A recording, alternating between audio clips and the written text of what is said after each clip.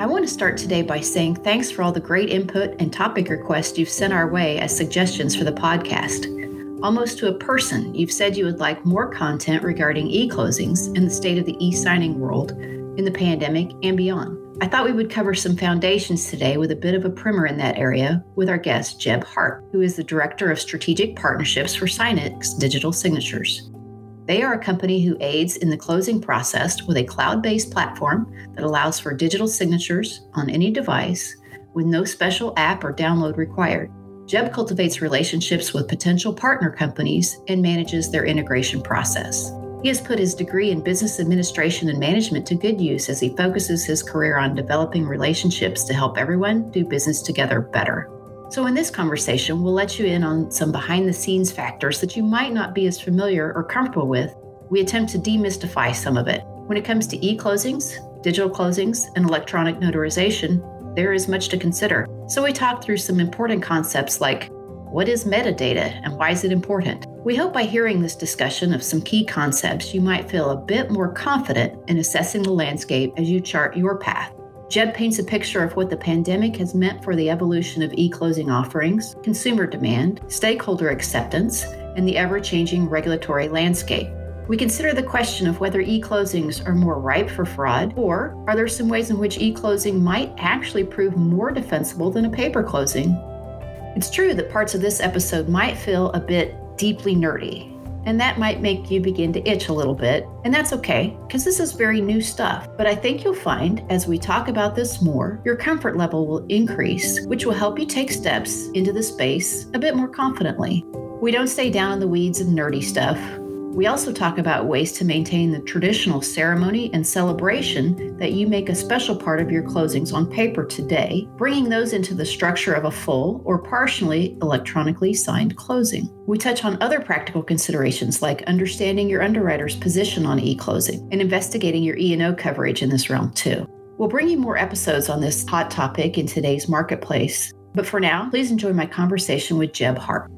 Well, welcome to the podcast, Jeb. We're really thrilled to have you here. Absolutely. Obviously, with the pandemic, that has changed a lot, the light that we are looking at and experiencing, some electronic and digital aspects of closing that I think everybody knew was somewhere on the time horizon, but I think people thought it was a lot further out. I think they thought that the demand for services incorporated into the traditional closing process, still at this point pretty small. Let's talk a little bit. There is a difference between a digital closing and electronic closing. So if we could go into that and talk about some of those differences. Yeah, absolutely. So first, thank you so much for having me. I appreciate the time. It is something in the time we're living in that has become a lot more prevalent, and it's something that a lot of people are talking about. Obviously, the uptick in utilization across the board has been huge, but it's something that people have a general understanding of, but not an in-depth understanding, and that can cause some confusion. The company I work with, Signex, has been around for over 20 years, and we are a PKI-based digital signature. And where that distinction matters is in multiple ways. It matters as far as the end product you get, but specifically to RON legislation is that for every RON closing that you do, you're going to have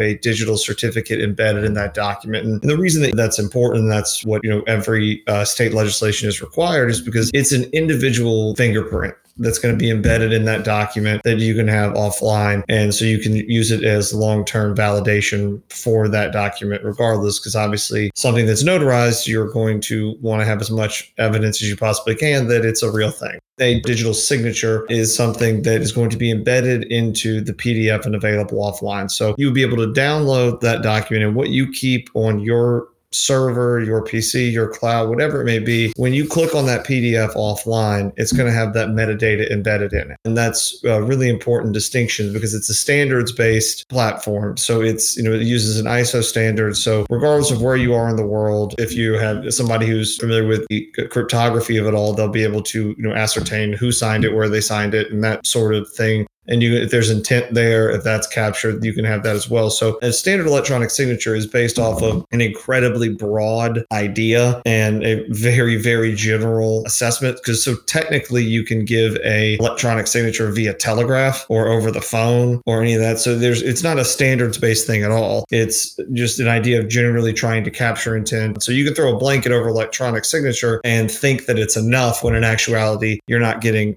nearly as much as you need to both be compliant, but also not enough for you to feel safe doing it. So it's important to know that distinction as to what it is that you're getting into and how you're doing it, and also why people are asking you at every state level if you have a digital certificate for your digital notary commission. So it's some insurance baked into the process to have that metadata. So obviously the states are requiring that. Talk about how the lenders are inquiring or not yet about that aspect of it. So the lenders and underwriters and whoever it may be, they all have, internal underwriting practices that they write. And a lot of times those aren't necessarily completely in line with state legislation. They have higher thresholds. And it's something that has been an ever-moving goal line because things are going from emergency proclamations to legislated laws, and they make tweaks, and different states have different requirements. So knowing what lender requires what your state requires, all that sort of stuff is something that you need to always keep your finger on the pulse of, or at least have a vendor that you trust well enough to make sure that they are both keeping you in an account that is adherent to the state laws, but also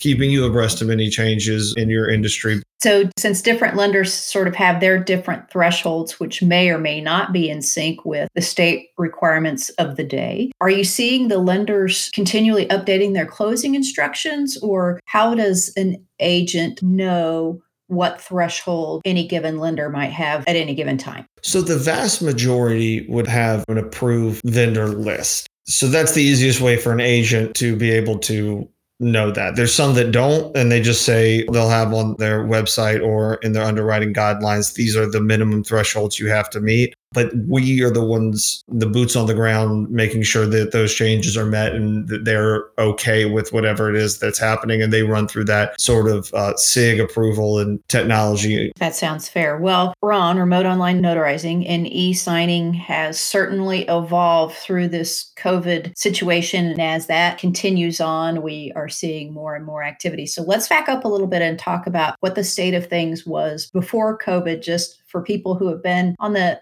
outside a little bit looking in. Let's recap and say where it was, and then let's move through how things have evolved during the pandemic. It's something that in the industry has always kind of all thought this makes total sense. We should all do this, but it became one of those, whether it be at the state level, at the underwriter level, at the lender level, at the title agency level, whatever. Nobody wanted to be first. Everybody wanted to be second. So in 2017, there was only 4 states that had RON legislation on the books. And at the start of 2020, there was just a handful. Because of the pandemic and the complete change in the way we do business, that number is now 45 states have it, whether it be either completely passed legislation, emergency declarations, temporary laws, whatever it may be, all trending towards that. And then in the 5 states that don't have it, and then Puerto Rico as well, there's pending legislation either on the floor, in the works, whatever it may be, as well as a bill at the federal level. So, but in the year 2020, the utilization of remote online notarization has gone up over 700%. And that's just off rough estimates. It could be more. Obviously, that has a lot to do with just every state doing it. But even without the necessity of a global pandemic, the utilization and reason for it being there is inherent in that you live in places where you don't want to have to drive 45 minutes to have somebody stamp something. You're traveling. Even during the pandemic, there's been tons of people who are living abroad, or they moved away because they didn't want to live in a city during the pandemic. And that's something that's been dealt with for a long time, and it's always been handled with mobile notaries. Now you have the ability to do it over the computer with a webcam and knock that out significantly quicker at a much cheaper cost. And then the paperwork you get on the back end is much more digestible across the board. So it's something that is currently still evolving. Ideally, there'll be a federal overarching guidelines, since there were states that had emergency proclamations that have now since turned into law. Making sure that you're up to date and well versed on what's going on is important for something as new and ever changing as remote online notarization is. So let's zero in on those secretaries of state. What areas of concern did they have a year and a half ago that were raising flags or slowing down the process that they have now been able to overcome to make their comfort level higher than it was? General acceptance and normalcy, I would think, is the biggest one, because everything can make total sense on paper and in practical day-to-day use. But when it comes to government institutions, nobody wants to really stick their neck out for something they don't know. It was something that they didn't feel that they were really overly pressured to push through. It's been proven significantly that the actual security behind a remote online notarization is a lot more than an in-person notarization. Because traditionally, when I commit crimes, you don't like to do it on camera with the picture of your ID also held on the record and the IP address of your computer there. I mean, I'm not a mastermind criminal, but it does seem like step one. Vetting of the technology and general comfortability with it, because with anything new that happens in any market, there's trepidation to start with about doing something new. And then there's lots of levels to it, because at the very beginning there was the question of lender acceptance, and as we had discussed before, internal underwriting guidelines. Some of those have been made in the past 12 months, so they didn't have internal underwriting guidelines for remote online notarization prior to this, because they didn't feel that it was something that they should really prioritize. It's something that was talked about, put on the back burner. And so if they were to try to intake a remotely notarized document, they wouldn't really have the internal guidelines to do it. And now that it's become so commonplace, everybody within the industry is familiar with it, has their own internal protocols. It's just been much more normalized, accepted, and understood. Well, and I love that you talk about the importance of that forensic information, including the video, including the IP address, all of those things. One of the things that I heard about early on that especially lenders were resistant to this concept was, well, we think it's less safe, less secure. And it hadn't been litigated, so there was not a prevalent need to take that risk. But when you really explain it with this metadata that's involved, it actually in many ways makes it more secure and more enforceable, say, for example, for a note.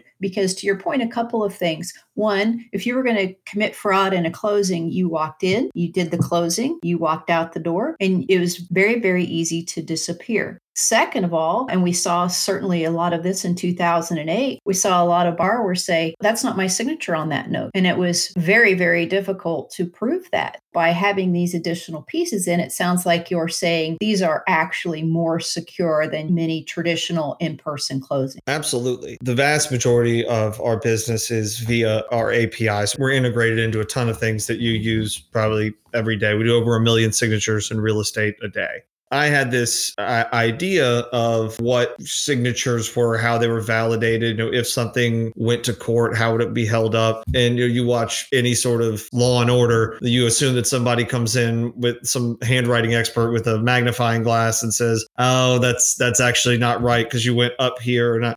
I, for one, don't write my signature the same ever. It's ridiculous. So that's what we've just come to accept in society as a intent to sign validation, and that's enough. If you go to court with that, it's very tough to disprove, as you're saying. But it's also where the other issues come up is the provenance of the document start to finish is very difficult to say. So if I went through and signed a document, 100% signed it, but someone added a page in there that wasn't there when I signed it, it's definitely my signature, but I didn't know that part was there. Or someone changed it from 4% to 14%, whatever it may be. The full track record and provenance, the document is nothing. It's kind of an agreed upon. We all see this. I say I signed it. You say you signed it. And that's not what it is. What SignX does, and our digital certificates are embedded. So, obviously the IP address, but in ours, it's important to note is that we're a digital signature at our core, meaning that every signature has a digital certificate associated with it. Every initial, every change is tracked. So every time there's a change made to a document and a signature is applied, we take something called a cryptographic hash, which is basically a screenshot of the document. So in the situation we're talking about where I said,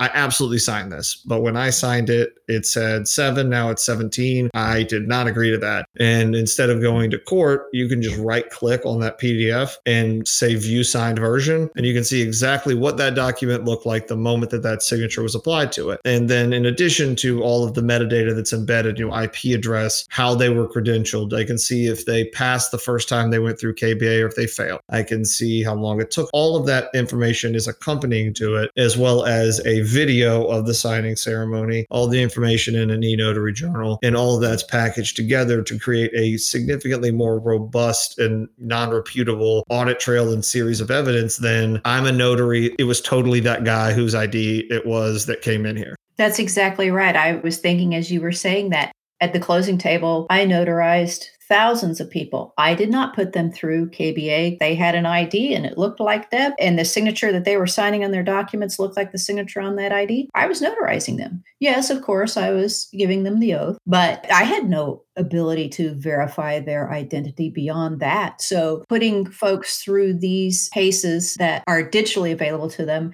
actually does give a lot more credibility to that notary in applying that seal. I like to ask folks about their objections to things. And I did have one title agent say to me, well, yes, but if I'm doing a remote closing, I can't see what's going on in the room with the borrower or the seller. How do I know that somebody's not sitting right off screen holding a gun to their head? My question in return to that question was, well, when they come into your office, how do you know that somebody's not sitting out in the parking lot having held a gun to their head on their way in and their way out? You don't. So while there are certainly things that we cannot solve for, I think it can't be said enough that these pieces that you have baked into the process actually give us more certainty about who they are, where they are, and what their intention is than someone walking in the door to your office and walking in the closing room and commencing to sign. There's always going to be some sort of ability for whether it be fraud, crime, however you want to call it across the board. But the entire goal is always to mitigate risk as much as possible and be able to cover yourself and to be able to make sure that the action, the intent, and the end result are as everybody had agreed to. You know, you mentioned earlier having buyers or sellers who weren't in the town, weren't in the area. And that always posed such a risk for us because we would, back in the really old days, we would do a mail away. That's inherent in risk and hope they get in front of the notary and hope the notary does everything right. And of course, they're not getting a presentation of the documents at that point. Or in the example you gave, hiring a physical remote notary to go to their house or to the Starbucks or wherever they were. And you never knew how the notary was presenting documents at all or not at all. Most notaries, I think, would say, well, I need you to sign here. Well, what is this document? I don't know. I'm just here to witness your signature. And so the actual loss of control that would happen in those situations, the consumer was not getting a good explanation of their loan package, say if it was a borrower. And then the travel time, all those things that we used to feel secure with because it was the best way we had to deal with things, that trepidation that can form when trying to figure out a new process really starts to diminish when you understand the things baked into a good platform, good process like you guys have, how it, again, mitigates risk much further down than we've ever had to, frankly, take on in these sorts of scenarios before, pandemic or no. Another point that I wanted to get into, you say a mobile notary, you gave them a phone call, said, go to this address, watch them sign this thing. You don't know if they showed up on time. You don't know if they gave the right documents.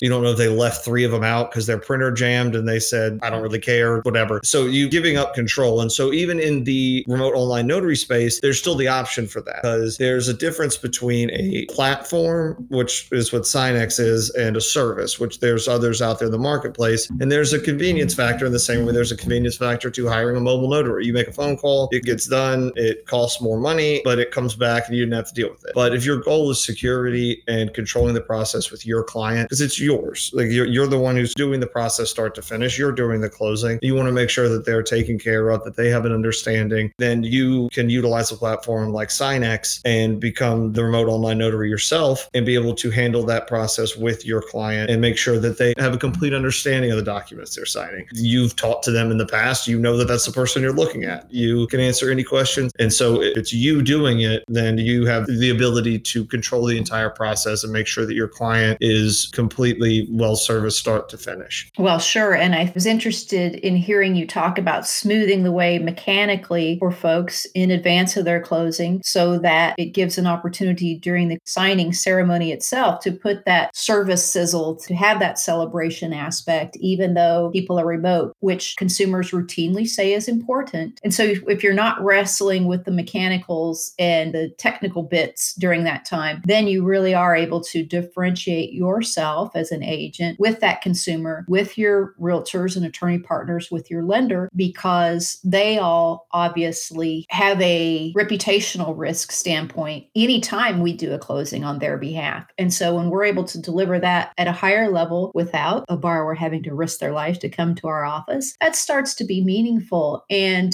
I think as people have been forced to adopt this sort of posture and become comfortable with it in their not real estate transaction related lives, it just naturally, I would think, dovetail into not only an expectation for it to be available in that space, but a higher degree of comfort with that. Are you finding that with your customers, clients as well? You have to dip your toe in the water with anything new. I mean, at one point you had to pay for everything in cash. I mean, when I was a kid, people, paid with checks at the grocery store. I mean, it was just normal. You didn't know if they had money in the account. That was how business was done. When you look back on it and realize, someone could have bought $600 worth of groceries on a check that they printed on a printer, things change. You become more comfortable with credit card machine. You become more comfortable with paying with Apple Pay on your phone and just clicking the thing. And so then once you kind of hit that tipping point of being comfortable with it, you hit the other side of the bell curve, which becomes an expectation. Wait, why do I have to come in? I signed everything else online. Why do I have to come in and do this? I've done everything else this way. So once you hit that adoption tipping point, it stops becoming, I feel accepting of this. And then it becomes, wait, why can't I do it this way? And ironically, again, back to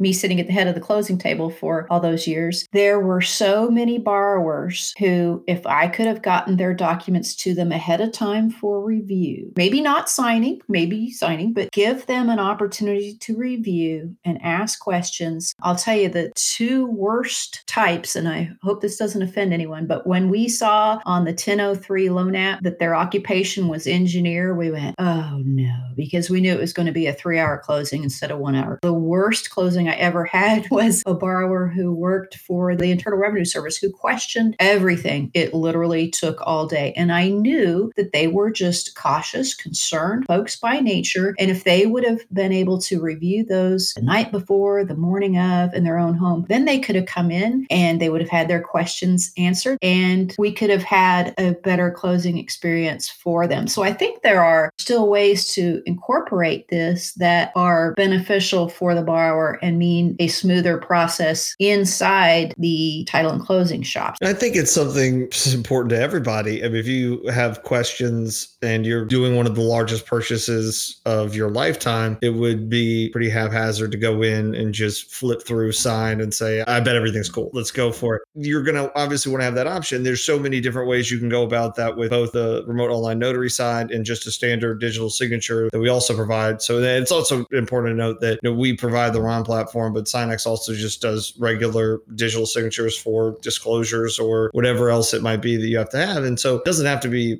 a signature. You can send them those documents to review, have them initial the bottom or have them say that they acknowledge and accept them, that they've read them, that they've looked at them, and present them the opportunity in a controlled atmosphere. Those documents are going to be secure within the login so that they're not just floating about. They have the ability to look at them prior to closing, make notes of their questions. You can allow them text fields to write in questions that they send back. So you can leverage this in a multitude of ways. Even if you still want to do the in-person side of things, you can still leverage the digital signature aspect to present documents in a secure fashion so that those sort of long roundtable discussions are kind of curtailed a bit. At the end of the day, what you want for your borrower is to make sure that they feel comfortable, happy, and excited about this massive decision that they've made and that they feel comfortable with it. And you're there to walk them through that process. So we have a new administration in place in Washington. even being able to do some pre-signing was of great interest to the CFPB back when they first started. Then obviously the Trump administration CFPB took a little different tack. And I think we'll see some trends back with regard to the CFPB. And it wouldn't surprise me at all if we didn't see some renewed emphasis from them on the WHAC, the STACK initiative, so that some of the more boilerplate loan docs would be pre-signed. And then maybe for the closing, the borrowers coming in and signing, the closing disclosure form, the note, the mortgage. I don't know. Have you seen many hybrid transactions like that? Or do you think there'll be a trend towards or away from that? What are your thoughts? We've seen a decent amount of hybrid in one way or another. And a lot of that has to do with the emergency declarations, proclamations, emergency laws, whatever they may be, do allow for RIN, so remote ink notarization, where the full credential analysis, but the notary witnesses the signer signing the document via the camera, then it's mailed and done that way. So there's hybrids in that capacity as far as the acceptance of them and the pre-signing and that sort of stuff. We've seen it across the board, but you can see kind of how things are trending. The federal bill that was put on the floor in March of 2020 got put in the judiciary and has been stalled for one reason or another. It's just to put in general guidelines. We have not gotten a reason specifically as to the reason for the stall. You hear different things from different people, but at the state level, it's gone through pretty well with a lot of push from both the NBA and ALTA. Very solid joint effort with, helping each state kind of model their bills.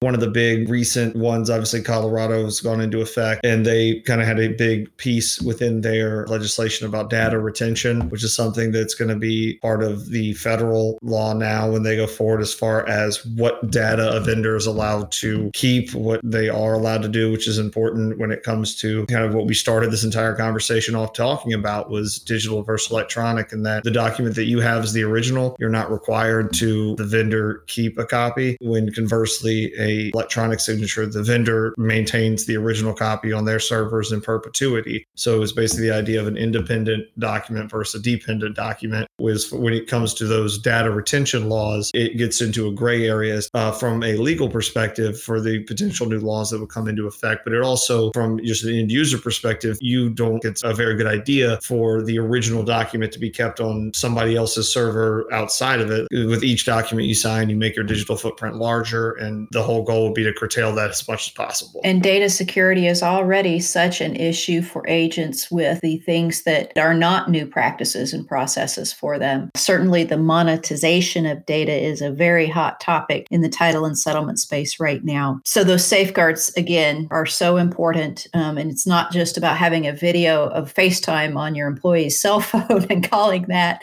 an acceptable closing. I just see such an opportunity for agents here to meet the market where it's at and really surprise and delight some of these consumers who seem to really at this point want a hybrid or multi-pronged approach to their closing. So it's about thinking outside that box. It's about seeing just beyond the necessity and how can this be turned into a scenario that really excites the customers about the service that we're providing for them. You can come in person. You can just sign an inspection report. You can do the full closing portion remotely if that's what they want. It's giving you the tools in your utility belt to perform it in the way that best fits what your client is asking for. And in some instances, it's what they prefer. In some instances, it's what's absolutely required. It also provides you the ability to do things faster than you normally would, because if you have a client who wants to get something done immediately, but you only have an hour that day, which means you can't block off the time to get the closing room settled, or you drive out to meet them or whatever it may be. It gives you flexibility to meet every one of the needs that your client and the circumstances dictate. Well, and you could still make a virtual closing room special, right? Maybe with some of the extra time you have by virtue of doing the signing digitally. Purchasing a home, purchasing property, whatever it may be, is an inherently special time regardless. And you being able, as the closing agent, to be able to be the one there with them in that process. You were there at the start, and as opposed to sending it off to someone else, you get to be there. You can usher and be the custodian of that entire process and choose to make it special however you deem fit, because they're your clients and it should be your decision as to how this entire relationship is managed. You get to be there to be the one to congratulate them, make it special, walk them through it, answer their questions, make them feel comfortable. And that's a hugely important role from the title side, to be able to say, we're here for everything you need, and we're so happy to be a part of this. And whatever it may be that you would like to do to make that special, you can do. Do you recommend an agent who's getting ready to dip their toe in this, if they haven't yet, ask their underwriter about obtaining closing protection letters, insured closing letters? Has there been any issue on that front that you're aware of? I would always say if you're going to go down the road of choosing a remote online notary provider, whether it be in talking to the RON provider or to your underwriter, to make sure that they are approved, because we've had to go through the process with all of the underwriters that we work with to be on their approved list. Almost all of them have a list somewhere on their website. And certainly you can call and say, hey, I'm about to choose to go with Signex. And they'll say, yes, absolutely. And that also goes for a lot of states. There's a lot of states that have approved vendor lists. There's a lot of states that don't. The states that do have approved vendor lists, it's important to make sure that you look through that list to make sure that who you're choosing to go with is on that list, because otherwise it's a moot point from the beginning. Well, and anytime, obviously, somebody's making a fairly significant change in their process methodologies, we always recommend that they touch base with their E&O carrier too, to make sure that they're not inadvertently leaving something important out from that. Absolutely. Some states require that a bond be raised a little bit, then your insurance be raised a little bit if you have that. When you sign up with Signex, and this is if you're an individual notary who's just trying to get more business, or you're a title company with branches in 20 states, when you sign up as that notary, you get signed up into an account that is specific to your state. Oh, that's great, because nobody has time right now who's in title and settlement production to try to keep up with the nuance of even one state, let alone multiple states. So the fact that you guys chart that out and make that as easy to understand as possible and proactive in your notification, that's just awesome. Is there anything else on this topic that we need to discuss today that we haven't yet? I think that it's really important to know that when you go through all the trouble to maintain, whether it be your client relationship, your overall business reputation and everything, is that when you decide to give up control of that, you need to make sure that you're doing enough research on it, or that you maintain control of it. And when you do that, that you know what you're doing as far as being able to properly perform the function. So if you go with a RON provider as a platform for you to do it yourself, I think that really can't stress how important that going through training is, asking questions. We want to be there to make sure that we help so that you can utilize the platform to help your clients. We want to make sure that you can utilize the platform to help out in whatever way that you see fit, whether it be a hybrid, whether it be totality, whether it be just to get through the pandemic, to close business. It's however you'd like it to be, but make sure that you ask your questions and that you get trained so that you can use it proficiently so that your client's experience is incredibly smooth. Yes, that's great advice. You would never send a closer into a physical closing room without a lot of training and a lot of even dress rehearsals and making sure they knew how to anticipate the questions were going to be asked. And I would say that's not only true in this space, but also just because someone knows how to do an in-person closing does not mean they understand the ins and outs of handling a digital closing. So glad that you guys provide that as a resource for everyone. That's great. I hope that you were able to gain some good insight from Jeb's thoughts and his experience in this new space, which can feel at times like the wild, wild west a little bit. Two things I know for sure. First, the demand for and acceptance of electronic closings is here to stay and will continue to increase. And second, as is true with many things, we don't have time to become an expert in everything, but it sure helps to know who to call. Charting the path of just the regulatory aspect of e-closings and keeping up with those changes could be a full-time job. The good news is that there are plenty of professionals whose full-time job it is. So start building a new category in your Rolodex. Dip a toe in. It's not an all or nothing proposition. We all have time to evolve together. If you'd like to include Jeb in that Rolodex, he welcomes emails to his address of jhart, and that's HART, at Signex, SIGNIX.com. Until next time, keep the trains running on time, continue to hold up the sky, go out of your way to make today a little bit special for someone, and always remember, what you do really does matter.